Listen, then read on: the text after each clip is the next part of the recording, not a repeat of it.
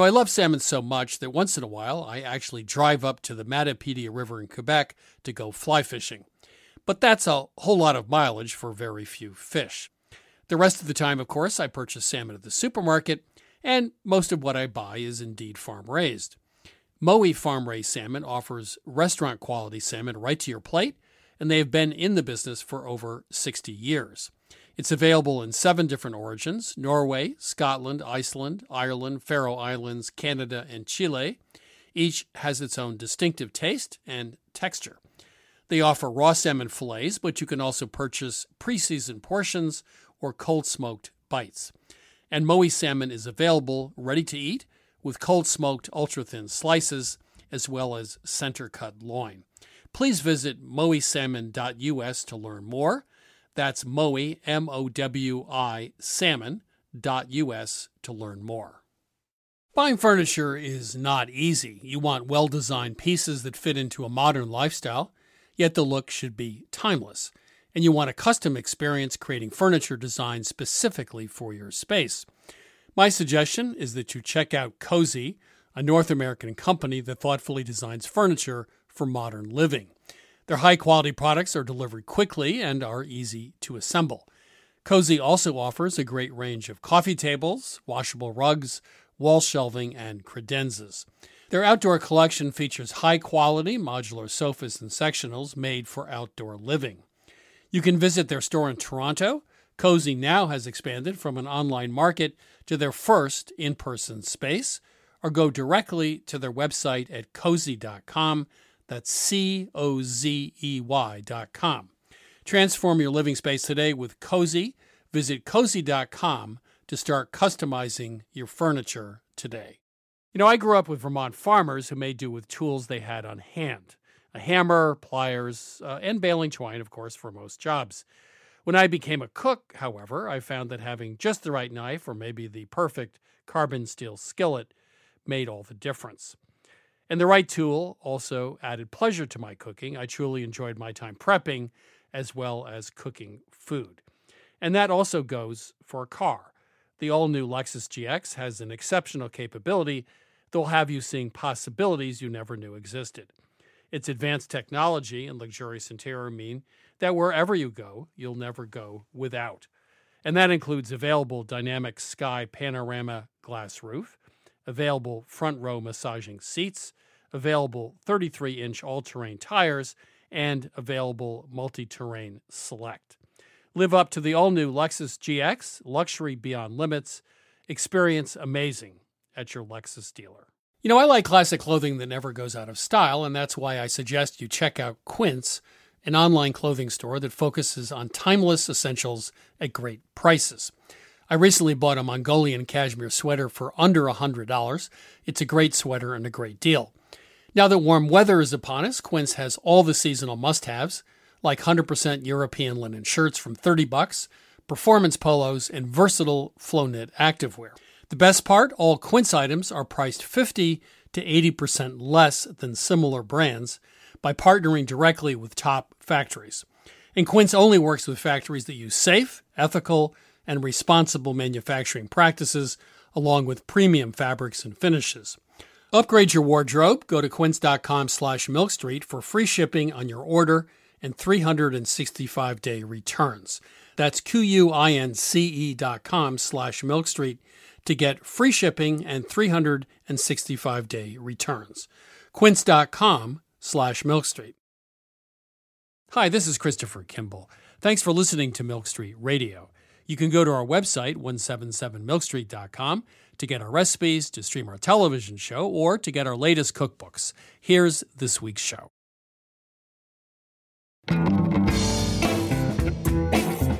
This is Milk Street Radio from PRX. I'm your host, Christopher Kimball. When we're falling in love, we rarely consider food preferences as central to long-term happiness. But today we meet 3 couples for whom cooking and eating are in fact creating marital problems. There's Rebecca and Saj. She's a vegan and he's a meat eater. Cheryl and Dharmesh. She likes fried chicken, but he prefers curries. Krista and Toby. He eats at the dinner table, and she likes to eat in bed. And he doesn't like that because obviously it gets scraps and stuff in the bed. I am definitely not a fan of that, yeah, because breadcrumbs will get in the bed and then you end up sleeping later and I finding use all a this... box. Sure, but some will always spill. Also coming up, we share a recipe for molasses spice cookies, which was inspired by a listener question. Later on, Dan Pashman rails against avocado toast, but first it's my interview with Nikki Nakayama and Carol Ida Nakayama, chefs at LA's N-Naka. Nikki and Carol, welcome to Milk Street. Thank you for having us. Yes, thank you. We're talking about kaiseki cuisine. So before we get to your restaurant and some of the details, could one of you, just define it as best you can? What is kaiseki cooking? Sure. Kaiseki is the most formal way of dining in Japanese cuisine. It really focuses and highlights what's in season, and the most important thing is the sequence of how the food is served. There's a quote about this cooking, and it says, ingredients with narrow days-long windows of shun, S-H-U-N, like bamboo shoots in spring or plum blossoms in winter, should be included not only to bring diners joy, but to prompt a melancholy reflection on the relentlessness of time and the inevitability of death. So could one of you please give me a little bit more information about how that works into kaiseki? Sure. So with kaiseki, I think the whole concept and philosophical idea about it is it's a celebration of nature and life, and the idea of shun, knowing that certain things only have a very limited time and season, is very reflective of how everything is consistently changing. So with something like a bamboo shoot, the window is so short, and sometimes within that season, there's a fish that comes along, and that window is equally short, but they are able to meet each other within the same timing, and maybe you're only able to have those two combinations for a matter of 1 week. So could you give us, I think it'd be really helpful so we can understand this, give us a sample menu. Sure. So a simple kaiseki menu would maybe consist of 5 courses. So you would start out with an opening dish that pairs things that are really common and things that are uncommon. What would be on our menu as a first course was we did a dish with a minced up version of scallops, and we paired it with a carrot cream. Vegetables are considered like, they're abundant, so they're a little bit more common. And then to put something with scallops, which is harder to harvest and harder to get your hands on, that would be uncommon. This is a thinking person's cuisine, because it's not just about the food. It has a deeper purpose, as they say. Okay, so what would be a second course? And a second course would be the zensai, which is a seasonal appetizer. And one of the fun things about the zensai is a chef would sometimes choose an ingredient that is purposely out of season in order to show appreciation for what's to come or what has passed. So we're on to the third dish. What would the third course be? So the third course is typically a soup course, and it's usually light and simple. And the reason for the soup course is to sort of cleanse your palate from the previous course to prepare it for the next course, which is a sashimi course. Why do you think that different cultures, Northern Europe, for example, is more of a melting pot cuisine? You know, a beef bourguignon, the individual flavors kind of get lost, whereas in Japanese cooking, kaiseki cooking, you're honoring the ingredients and letting them speak for themselves.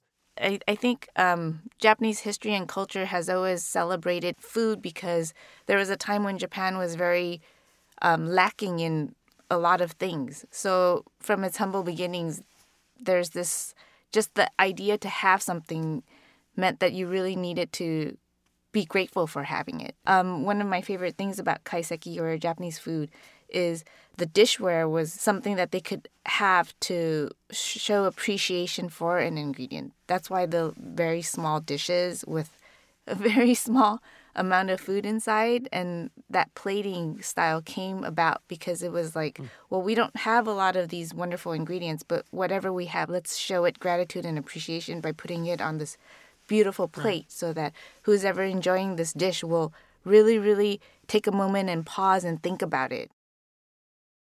There was a little note. It says a Japanese writer has likened a sushi chef approach to that of an essayist and a kaiseki chef to a novelist. You want to explain what that means? I feel like with kaiseki, the story is a lot longer. So with sushi, it's one course that you sort of develop technique and do your best and learn how to present it and make it enjoyable. With kaiseki, it's an entirety. Like every course affects the other.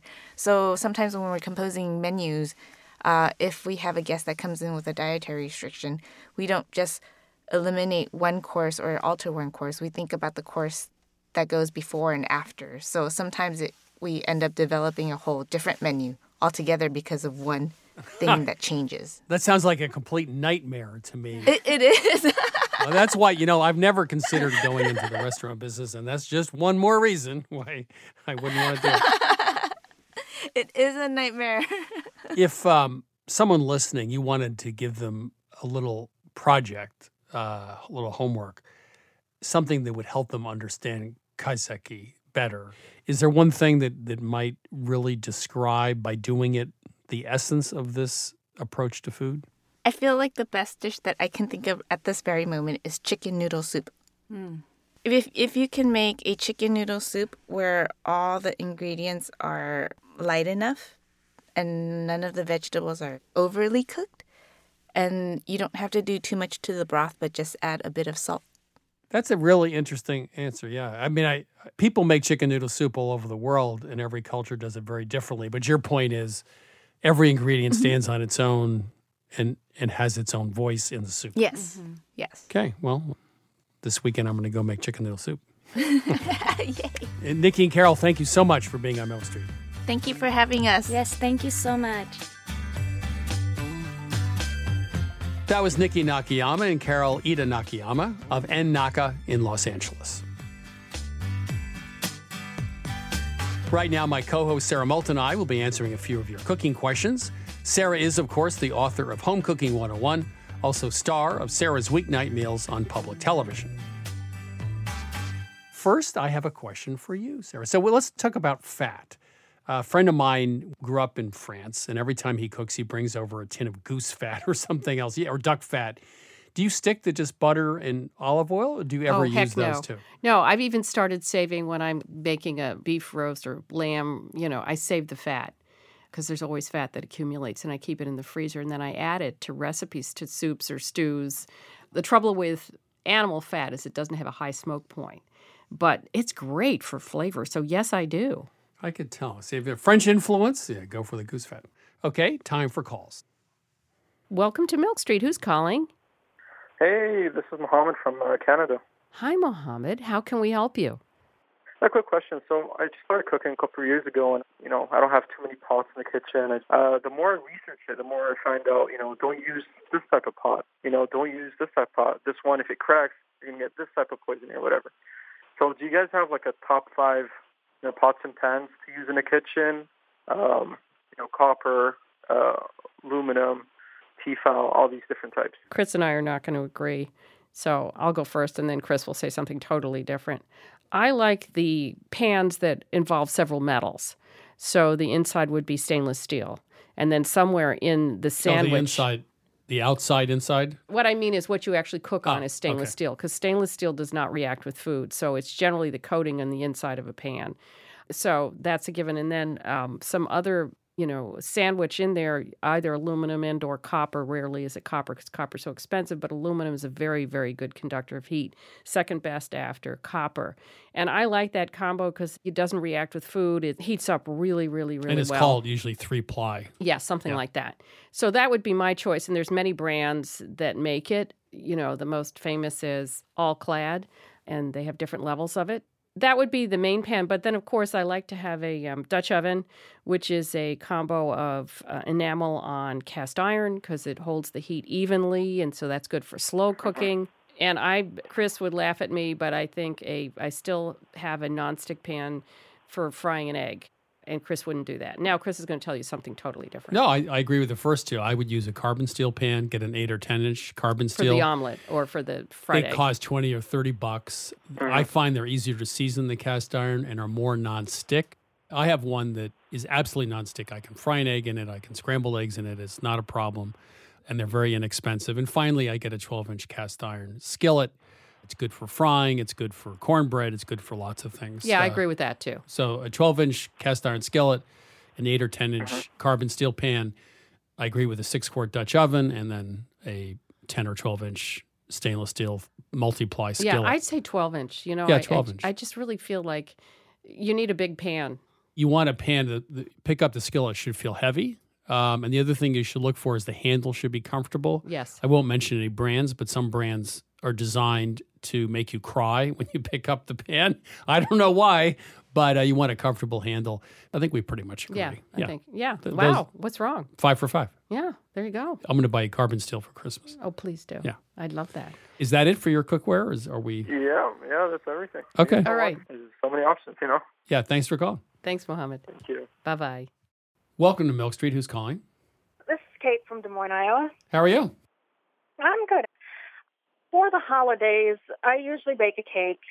I need to convert a cake recipe so that it's half of the size it would normally be. There's only really 3 of us. But it's a spice cake. I wanted to use honey instead of sugar, and I'm not confident that I can do both at once. Well, in baking, it's a really good idea to change everything all at one time to see how it turns out. Yeah. So let's just focus on the honey. Substituting honey for sugar is dicey. It's much sweeter. You'll need about half as much. Yeah, I've done it before, It's and hard. I know I need to, do a little more fat and a little Yeah. less of the sweetener. It's the two things together that have me really kind of And the nervous. liquid also, you're You going to have to have less reduce it. liquid, so you might have to worry about that. Also, sugar attracts water, and honey works differently chemically in a batter, so that's a little dicey. We do have a recipe for pan d'épices spice cake on our website at Milk Street, and we did use honey in that. So my suggestion is don't listen to me, just go to the website. I mean, substituting honey for sugar is just one of those Difficult. really difficult things, and you'd want to do a trial run or 2 before you had to do it for real. I always start early. Yeah. This is for Christmas, actually. So I'll have test runs. The other thing is, instead of making half a recipe, make the whole recipe and freeze the second half. I think it's the kind of bread that is very nice toasted, rather than challenging yourself to doing both things at once. The other thing I haven't mentioned is honey's acidic, so you may have to add some baking soda to the recipe as well. Yeah. Just to bet, because baking soda is alkaline and balances out the acidic honey. Yeah, and it's the holidays, so you start thinking, oh, those warm spices and everything always goes so nice with the food. Yeah. Well, you could do. I did this once. I decided to have a dinner party. I was making 6 or 7 things. Those are the days when I made too many things. And I tried, everything was the first time, and they were all difficult recipes. That is I just ridiculous. I just wanted to know That's what would happen. a no-no. Well, I figured out what would happen. Yeah, a mess. It was a mess. So I got that out of my system. And now I cook 2 or 3 things and things I've cooked before. So, Right. I recommend that Yeah. too. yeah. And I always like to start a couple months ahead so I can do like test batches Yes. of cupcakes. Yeah, there you go. So, yeah. Okay. Okay, Kate, thank you. Thank you. All righty. Bye. Bye-bye. This is Milk Street Radio. Sarah and I are ready to answer your questions. So just give us a ring anytime at 855-426-9843. One more time, 855-426-9843, or email us at questions@milkstreetradio.com. Welcome to Milk Street. Who's calling? Hi, this is Marissa from Dallas, Texas. How can we help you? So I have a science question about sprouting wheat. Oh gosh, So don't Okay, just so- take a breath. It's we're going to need time to come up with an answer anyway. Yeah, so, you so take it yeah, nice and slow. Yeah, please. Okay. Oh, Sarah, it's so great to hear your voice too. Okay, so I really just want to know if it matters in at what part of the process to. Let's start at the beginning. So Okay. you're trying to sprout your own wheat for some Yeah, so- strange reason?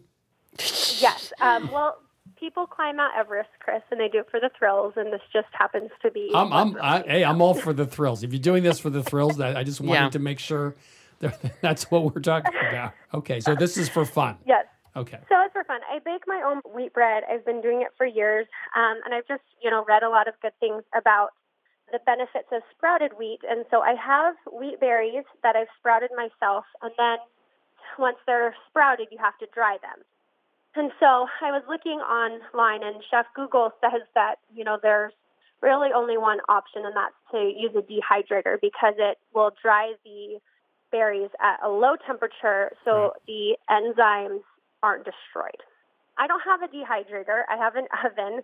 And so my question really is, does it really matter at what point in the process the enzymes are destroyed? Because I know as soon as I pop that bread in the oven, it's going to be super hot and kill the enzymes anyway. Well, I think, first of all, I've never done this. So let's just, I'd be a terrible brain surgeon. I've never done this before, but just relax. I think you have to get it right because they start to ferment if you do it too long. And if they don't do it enough, I think to work in a bread recipe, you need to have the sprouted wheat dried properly, right? That's a fair comment. Otherwise you won't be able to grind it properly. So too little, too much is going to be problematic. It's not a function so much of enzymes as I think it is texture and other things, and gluten. Okay. Dehydrators, by the way, I've used before. They're not expensive. You can get them at outdoor supplies like Cabela's and places like that, and people put venison on it. It stacks, so you can have 10 layers on top of these things. And they also blow air around. So that's what I would do because I think it's a more surefire technique. But if you're just fooling around, that would be the best way to do it. But maybe start in the oven, low oven, give it a shot, and make some bread and see what happens. I think a low oven would be too hot. Well, maybe you do like proofing bread. You can turn the oven on, then turn it off. And just let them dry in Oh, there. okay. Peter Reinhardt wrote a whole book about how to cook with sprouted wheat flour called The Bread Revolution. Okay. This is the Everest of bread baking. Yes, this is. Everest of baking. Good for you. Fabulous. Chris and Sarah, keep at it. Y'all are so fabulous. I love listening to your podcast. It's the best. Thank you. Thank you. Well, thank Thanks. you. Take care. Okay. Bye-bye. You're listening to Milk Street Radio. Up next, we're chatting with reporter Emily Thomas about how food preferences can actually destroy a relationship. That's coming up in just a moment.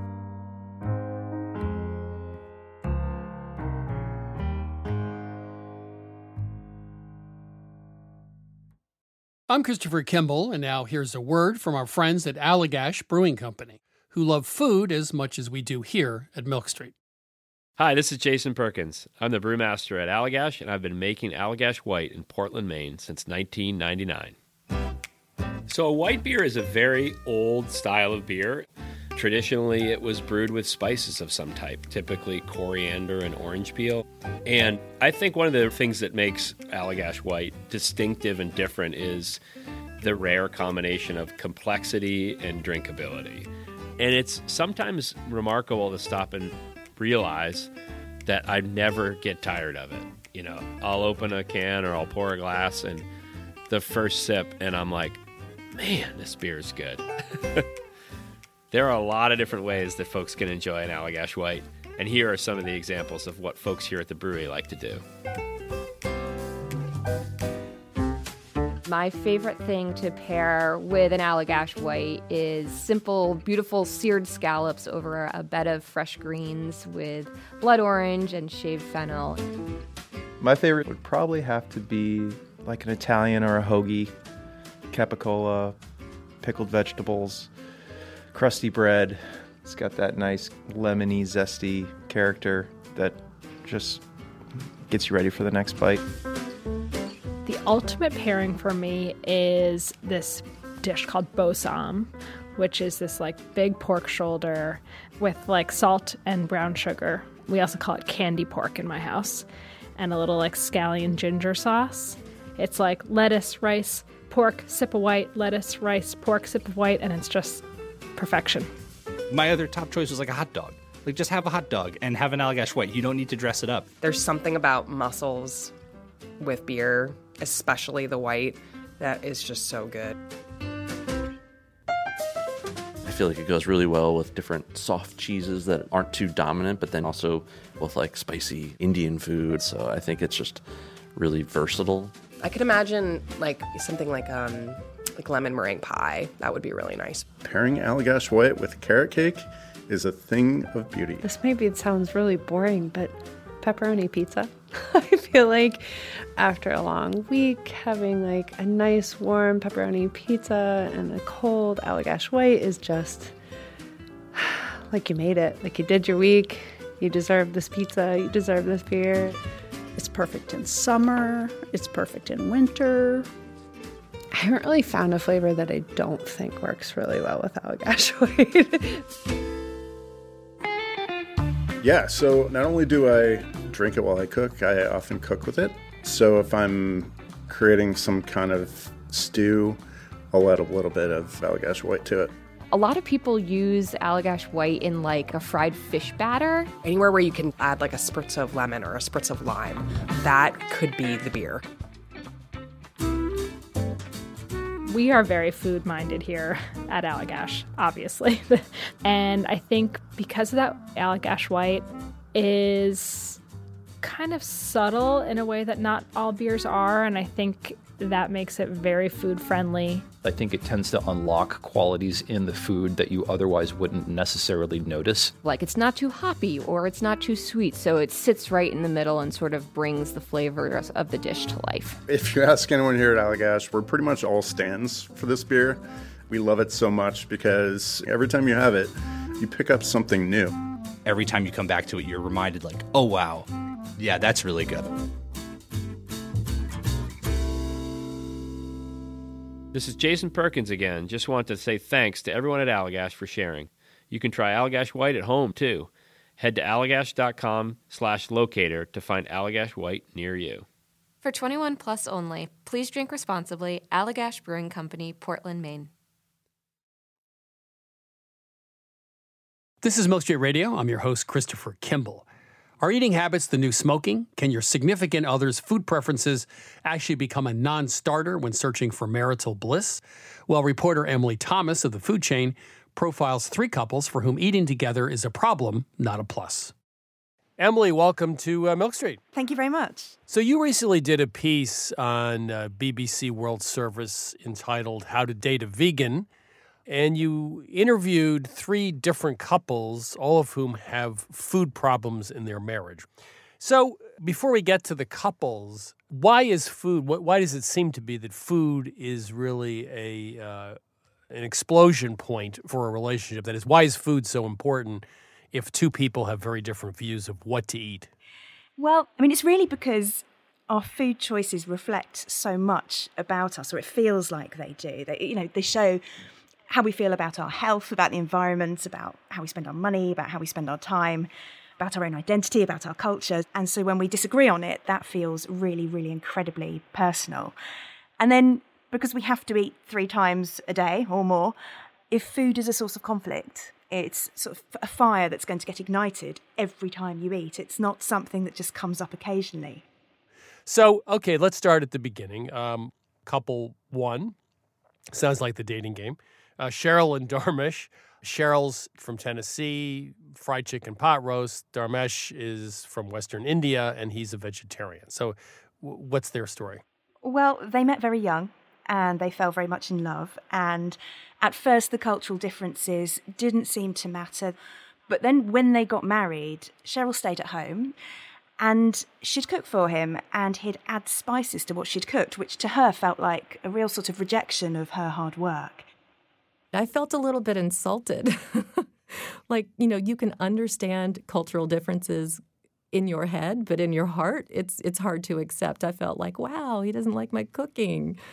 And then to kind of make matters worse, his mum would come over the whole time, and she would have prepared these amazing Indian meals. She brought food anytime she could. And sometimes it was a bit of a tug of war with Mom and Cheryl, because they'd both have food in front of me and watch which one I'm going to eat first. So. It was very tense. She would, of course, fix 10 items to my one thing on the menu, so she always had plenty of things to pull from that she could lure him into eating. It was tough. And then when their family gatherings on her husband's side, the women would be in the kitchen cooking, and she really wasn't invited because she didn't know how to cook that food. I mean, I think the men would be in one room, they'd be all together, they'd be talking, they'd be watching television. The women would be in the kitchen, they'd be talking in a language that Cheryl doesn't speak. So she didn't belong anywhere, and she sort of felt, well, why should I have to change? I'm a meat and vegetables kind of girl, there's nothing wrong with that. So they were divorced in 2015, but then you noted they were remarried 2 years later. So what happened and what's going on now? Yeah, I think they made a choice together that their love for each other and the good stuff they had together was so much more important than what they called the small stuff. It was just something that for me, I just kind of let it go, sort of like a lot of things that we just decided to let go because, we were starting over and we realized don't sweat the small stuff. I think we have more of a blended menu now. Just happy to be in the kitchen together, cooking together, and having family time. Okay, couple number 2 behind the second door, Krista and Toby. So Krista grew up in a very different culture and environment than Toby. I grew up in Hawaii with a really big immigrant family, so we'd have all these huge parties, and our family's around only like 40 to 50 people, but they'd have food set out for 100. When we go to restaurants with my family, we are a immediate family of 4, but we'll order enough for maybe 6 to 10 people. So I definitely say my diet is varied, but it errs on the side of overeating just because my family believed in like nourishing oneself even to the point of excess. Toby, on the other hand, he grew up in the Netherlands. His family were very, very frugal. They cooked these very balanced meals. It was all, 1/3 potato, 1/3 protein, 1/3 vegetables. So when they met each other, at first it was all fun and games, going to restaurants, everything was okay. But very quickly, these differences started to cause problems. I also buy a lot of things that I don't need food-wise, so that's what bothered him. And so he would just be like, hey, you need to stop buying that much. I'm like, no, I'll eat it. And if I don't eat it, it's fine. And he's like, no, this is my money. It's not only the money for me, but I also just really hate seeing food being wasted, right? I guess I know roughly how to predict how much I'm going to eat, and that will be enough, right? And I won't have anything left. And so did they resolve? I mean, I can understand one person being extremely frugal and controlling. Is this an issue of self-control, really? Well, that's certainly not how Krista and Toby put it. And I think what's meant that they could stay together and make compromises is that there's no you're like this or you're like that. It's, oh, your family was like this, so that's why you behave in this way. I mean, they've managed to stay together by kind of coming up with some rules. So, for example, they still go to restaurants. She overorders, but she pays. On the other hand, she likes to eat in bed. She likes to sit in her bedroom, eating a sandwich in the middle of the bed. And he doesn't like that because obviously it gets scraps and stuff in the bed. I am definitely not a fan of that, yeah, because breadcrumbs will get in the bed and then you end up sleeping later and finding I use a box. Sure, but some will always spill. I don't know. If my wife, if she showed up one night with a sandwich in the middle of the bed, I don't know. I think I might be out the door. I mean, it sounds like a small thing. I don't know why I react so, strongly to that. In every relationship, everyone makes compromises. I guess that would just be that's a bridge too far. But, this couple, they're a young couple. They haven't been together so long. And I think, that they just want to make it work. Okay, now we get to couple number 3, Rebecca and Saj. He's not a vegan, she is. So what's their story? Well, they met 9 years ago, and at that point, Rebecca wasn't a vegan. And you do wonder, and we did ask them what would have happened if Rebecca had been. And they sort of admit that it may not have actually got off the ground, this relationship at all. I said that I'd never go out with a vegetarian because I want to make sure that, we could have good meaty meals together.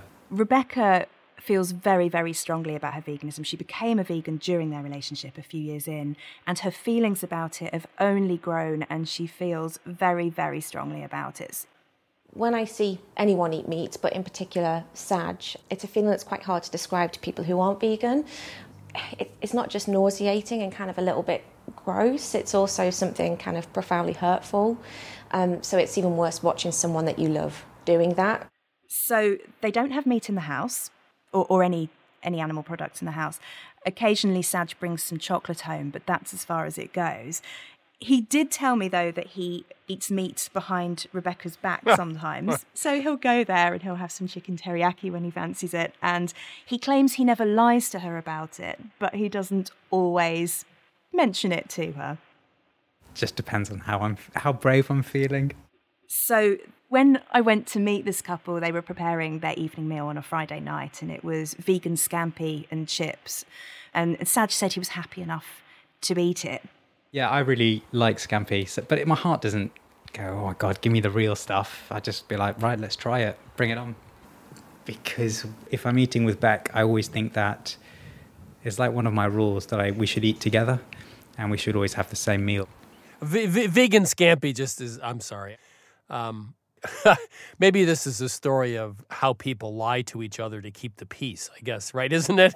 I think this is a love story, actually. I mean, Saj says that he can see that Rebecca cannot move towards his position. He can see how she feels and that she can't compromise. So he is going to compromise for her, and he's just doing that because he loves her.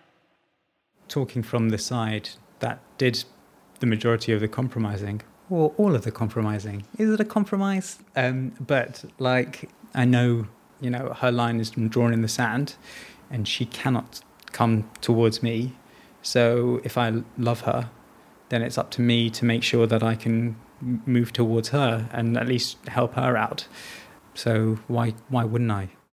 Well, that's the test of love, and good for him. I mean, they told us about how when they went out for a meal recently, Rebecca had been saying to her mum, who's also vegan, oh, Saj is doing really well. He's hardly touching meat now. I'm so happy. She'd been telling her mum all this. And then we went out for Chinese and he ordered pork dumplings, and I just didn't make eye contact with my mum. So in these relationships that you found, these three couples, was there always one of the couple who really felt strongly the other person absolutely needed to change their ways in terms of what they eat? I think in all the couples there was one who was more willing to compromise and one who perhaps had a little bit more power. But the person who had more power tended to be the one sort of coming from the moral high ground. So in the vegan example, Rebecca had strong moral reasons. And I think with Krista and Toby as well, he's the one not wanting to spend money and wanting to eat more healthily. So his values are more kind of widely accepted in society, and he probably had a bit more power when it came to them deciding as a couple how things were going to play out. Is there anything you found really surprising you didn't expect when you started this process? Well, I just loved making this program because, well, they were love stories, really, and I suppose I wasn't expecting that when we set out to find couples who had food conflict. Just hearing about what people are willing to put up with, because for me, like you, eating a sandwich in bed would be a deal breaker. It was just really nice just to see how much people would put up with when they love someone else, I guess. Emily, thank you so much for being on Milk Street. Thank you for having me on. That was Emily Thomas, host of The Food Chain on BBC World Service. Her piece is called How to Date a Vegan. It's time to head into the kitchen of Milk Street to chat with Lynn Clark about this week's recipe, chewy molasses spice cookies with brown butter icing.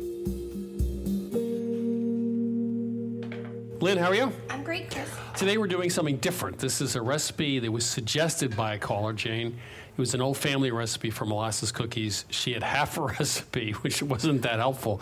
But it sounded like a kind of a different take on molasses cookies. So what is it that she made? Jane gave us a pretty detailed description of this cookie, and as you said, she had half the recipe, so we had a little bit to work off of.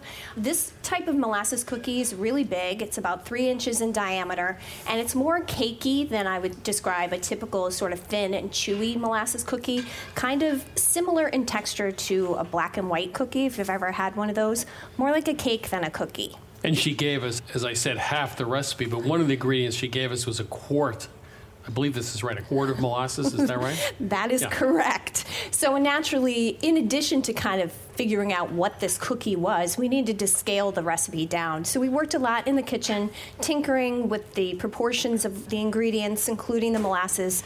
Her recipe didn't have any flour or sugar on the ingredient list, so we had to kind of come to a conclusion as to what was missing and kind of put it together and recreate it. We went all the way back. This is sort of a vintage recipe from the late 19th century, and we kind of drew from those recipes and kind of recreated what we felt was what she was looking for. So we ended up with it's chewy, right? It's not crispy. It's a little bit chewy, but I would describe it mostly as cakey. It has an icing too, right? Right, so we couldn't stop with just recreating the basic cookie. We had to take it to another level. So we decided to modernize it a little bit. We added some ginger and cinnamon to it, a little bit of buttermilk, because that balanced out some of that molasses. And then we top it with an icing. It's a brown butter icing. It has brown butter, powdered sugar, vanilla, a little bit of buttermilk. Really balances out the flavors in the cookie. Wonder if Jane will recognize this recipe by the time we get I think she'll recognize the cookie. I have to say, this is my favorite cookie from this kitchen. I've eaten 24 of these. Well, that's an endorsement for Jane. Well, it's an endorsement for me, too, because I love molasses cookies. So a caller, Jane, from a radio show, suggested a cookie. We did some research and came up with, I think, a world-class chewy molasses spice cookie with a brown butter icing. Thank you, Lynn. You're welcome. You can get this recipe for chewy molasses spice cookies with brown butter icing at milkstreetradio.com.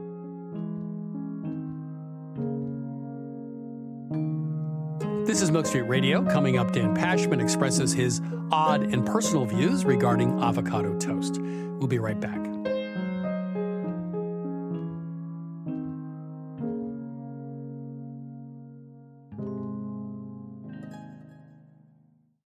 You know, I grew up with Vermont farmers who made do with tools they had on hand. A hammer, pliers, and baling twine, of course, for most jobs. When I became a cook, however, I found that having just the right knife or maybe the perfect carbon steel skillet made all the difference. And the right tool also added pleasure to my cooking. I truly enjoyed my time prepping as well as cooking food. And that also goes for a car. The all-new Lexus GX has an exceptional capability that will have you seeing possibilities you never knew existed. Its advanced technology and luxurious interior mean that wherever you go, you'll never go without. And that includes available dynamic sky panorama glass roof, available front row massaging seats, available 33-inch all-terrain tires, and available multi-terrain select. Live up to the all-new Lexus GX, luxury beyond limits.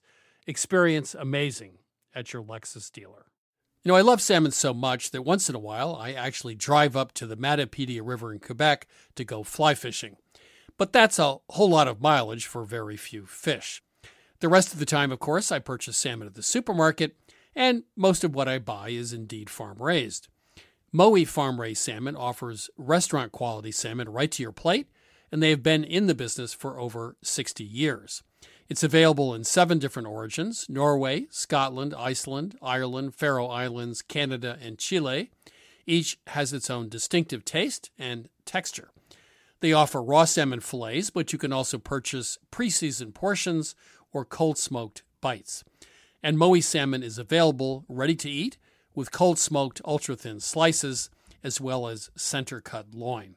Please visit mowisalmon.us to learn more. That's Mowi, M-O-W-I, salmon.us to learn more. Ever catch yourself eating the same flavorless dinner 3 days in a row? Dreaming of something better? Well, HelloFresh is your guilt-free dream come true, baby. It's me, Keke Palmer. Let's wake up those taste buds with hot, juicy pecan-crusted chicken or garlic butter shrimp scampi. HelloFresh. Stop dreaming of all the delicious possibilities and dig in at HelloFresh.com. Let's get this dinner party started. Hi, I'm Daniel, founder of Pretty Litter. Cats and cat owners deserve better than any old-fashioned litter. That's why I teamed up with scientists and veterinarians to create Pretty Litter. Its innovative crystal formula has superior odor control and weighs up to 80% less than clay litter. Pretty Litter even monitors health by changing colors to help detect early signs of potential illness. It's the world's smartest kitty litter.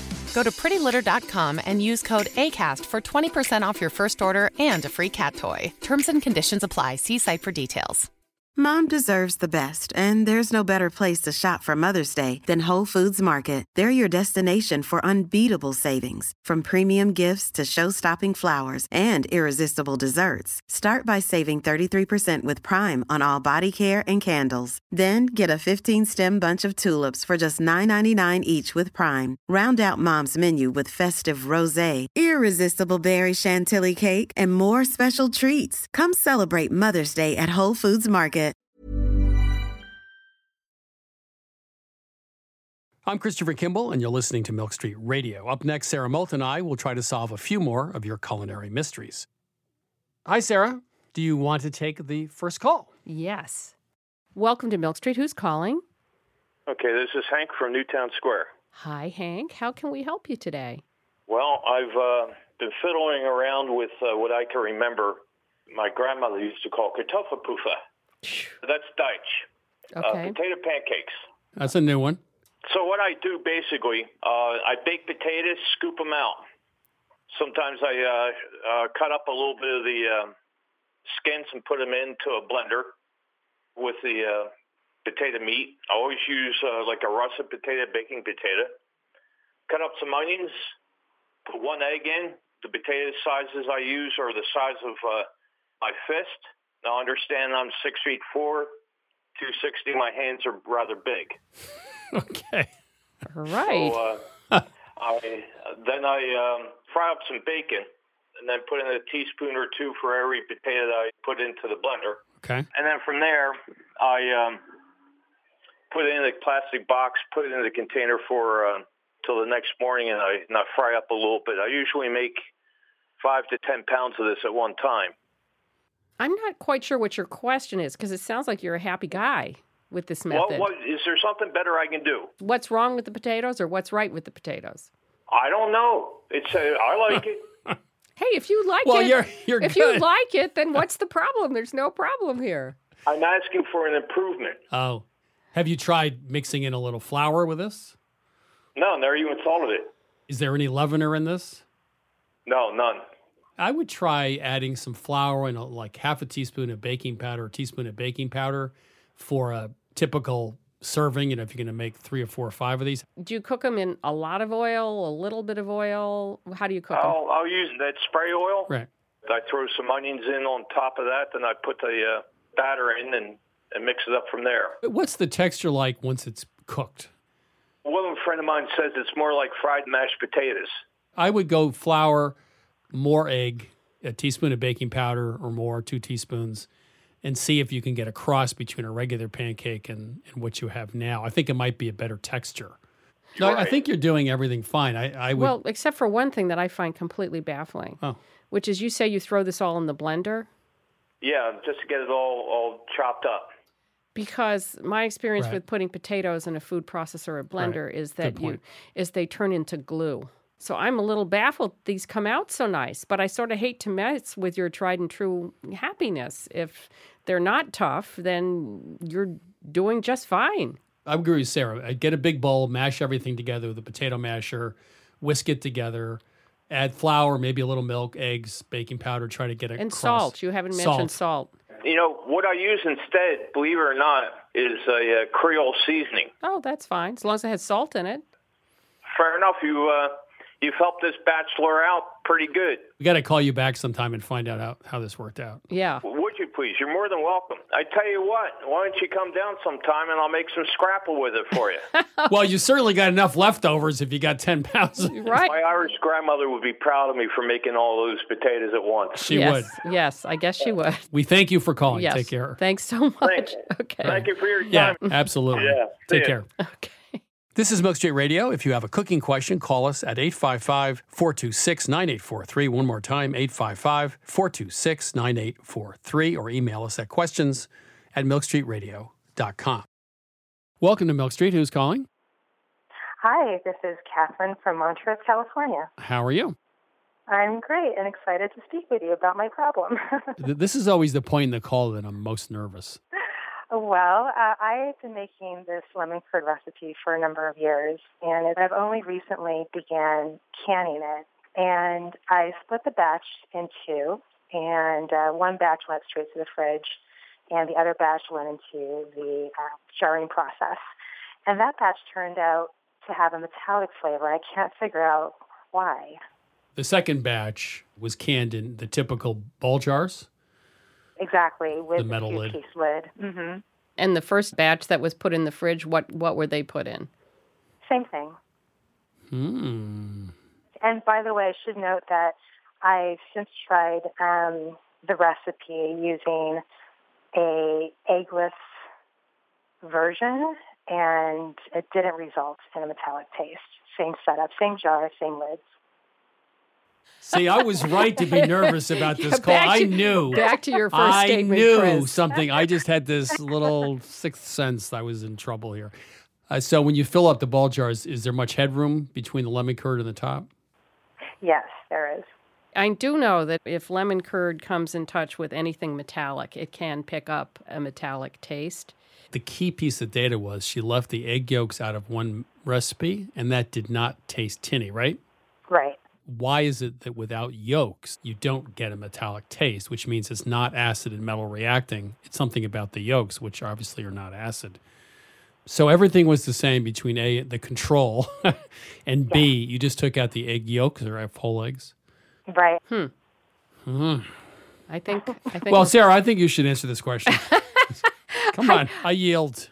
We're stumped. Is there anything else that you didn't tell us? Now I'm going to blame you. Is there anything else you didn't tell us? Is there anything else you didn't mention? Well, so as you were speaking, I realized I left out salt. I don't know if that affects it. I don't think that's it. Mm-mm. That's it. Okay. Yeah. So one last question. When you say tinny flavor, this is definitely a metallic flavor, or is it possibly some other kind of flavor? Oh, it's definitely metallic.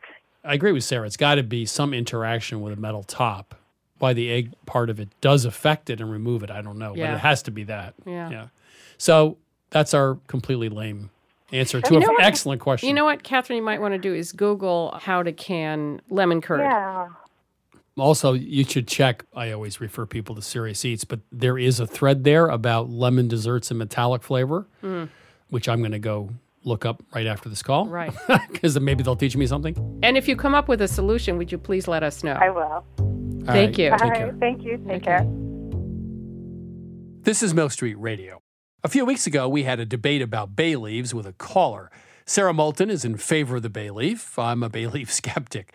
The call inspired this listener to call in with his very own tip. Hi,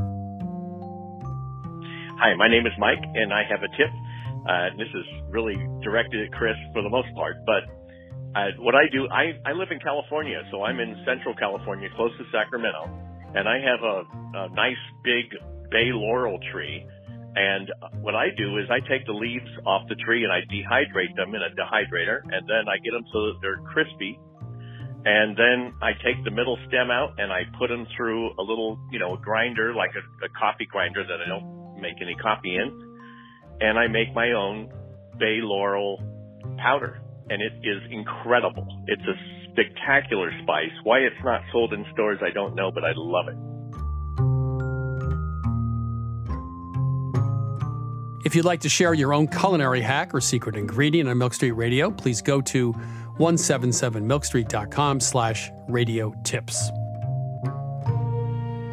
Next up, it's regular contributor and sometimes troublemaker, Dan Pashman. So, Dan, what's up this week here at Milk Street? Well, Chris, I'm a little peeved this week. I feel like I may be gearing up for a rant. You might want to fasten your seatbelt. That's my job. Ranting or fastening your seatbelt? Ranting. You can't have my job. No, I don't know if you share my frustration here, Chris, but I have really had it with toast. And I'm not talking about bread that you put in the toaster and put butter on. That's wonderful. I love a nice piece of toast. I'm talking about what is now being called toast. And it all started, as you know, with avocado toast. Oh, here we go. Yeah, in other words, weird stuff on toasted bread. Well, I don't know that I would even call it weird, but so here's the first problem. The first problem is that you put avocado on bread and suddenly it costs $12. That's ridiculous. Well, it's not ridiculous if people pay for it. I guess. But I mean, like, I would feel bad making my money that way. True. Good point. It almost feels like, I guess I shouldn't call it gouging because the people buying it don't need it. They're just like desperately in need of a trend, I suppose. But like, they're ridiculously overpriced. On top of that, yeah, like a nice thin spread of avocado on toast can be delicious. Sure, maybe some tomato, but it's the mission creep, toast mission creep is what's happening here. And these things, I saw on the internet recently, sauteed mushroom and sun-dried tomato avocado toast. Now, this thing must be piled 4 inches high off the bread. What do you think is going to happen, Chris, when you take one bite into it? Well, no one picks up avocado toast. You use a knife and fork. Wow. Do you actually pick up your avocado toast? Really? Really? People eat it with a fork and knife? Yeah, because there's usually so much stuff on top of it, you can't pick it up. See, I've solved all your problems. Yeah. What's even the point of the toast then? Okay, well, how about an open-faced hot turkey sandwich? What's the point of the bread? That's a great question. Yeah. Well, you brought up one of my other objections to the avocado toast issue, which is that these things aren't even new. It's just an open-faced sandwich. It's an open-faced sandwich or a crostini or whatever you want to call it. Like, many cultures have some version of it. Like, this is not even new, and open-faced sandwiches weren't good when they were called open-faced sandwiches. Oh, man, you and I really, we usually agree, except about shower beers maybe, but, when the French eat a sandwich, they take the top piece of bread off, and it's open-faced, and they use a fork and knife. That's how the French do it, right? But what's the point of the bread at that moment? The bread is the foundation for what's the point of your foundation in your house? To keep the rest of the house, upright. So if you put avocado and tomatoes on a plate without the toast, it would just be a salad. I am on record as saying that an open-faced sandwich is not actually a sandwich, first of all. I believe that it should be called a bread sundae. Now, you have your bread base. Now, maybe if it's toasted and you keep it dry, it adds texture. But in a lot of these situations, the toast sits underneath there, it turns to mush. Now you're going to cut it up with a knife and fork. Like, you've eliminated all the advantages of a sandwich. Okay. Let me ask you a question. Okay. Are you one of those people who thinks marinara sauce should not be put on pasta because it's much better just eaten out of a bowl?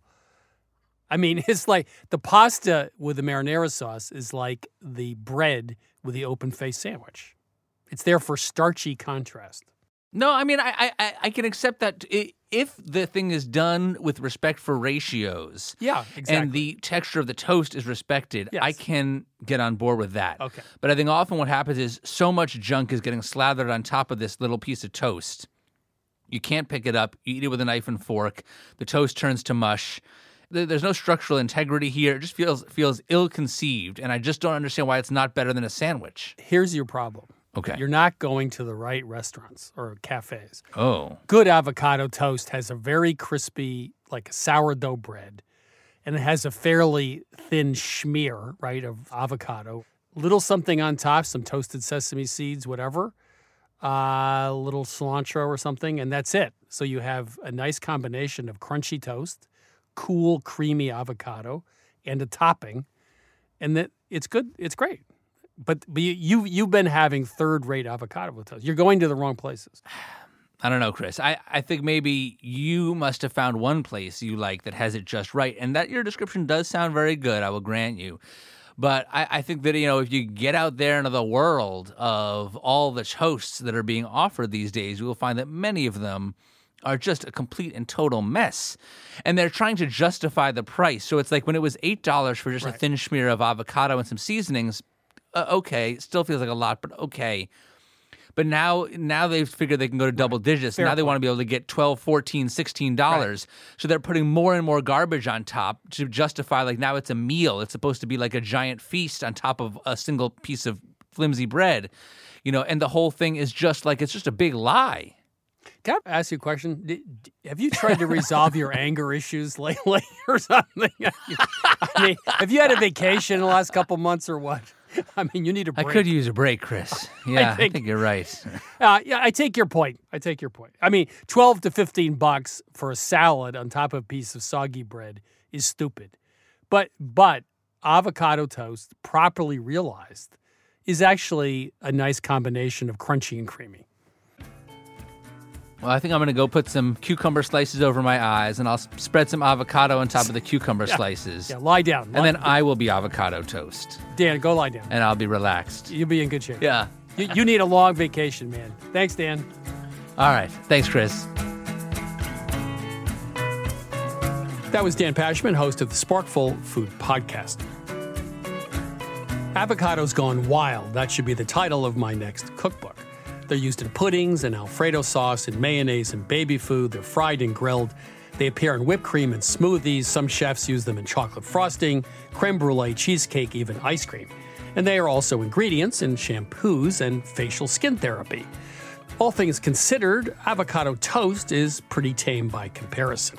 To be honest, I'd rather put avocados on toast than on my head. That's it for this week's show. If you tuned in too late or want to binge listen every single episode, you can download Milk Street Radio on your favorite podcast app. To learn more about Milk Street, go to 177milkstreet.com. There you can find our recipes, watch the new season of our television show, also order our latest cookbook, The New Rules, Recipes That Will Change the Way You Cook. You can also find us on Facebook at Christopher Kimball's Milk Street and on Instagram and Twitter at 177Milk Street. We'll be back next week with more food stories, and thanks as always for listening.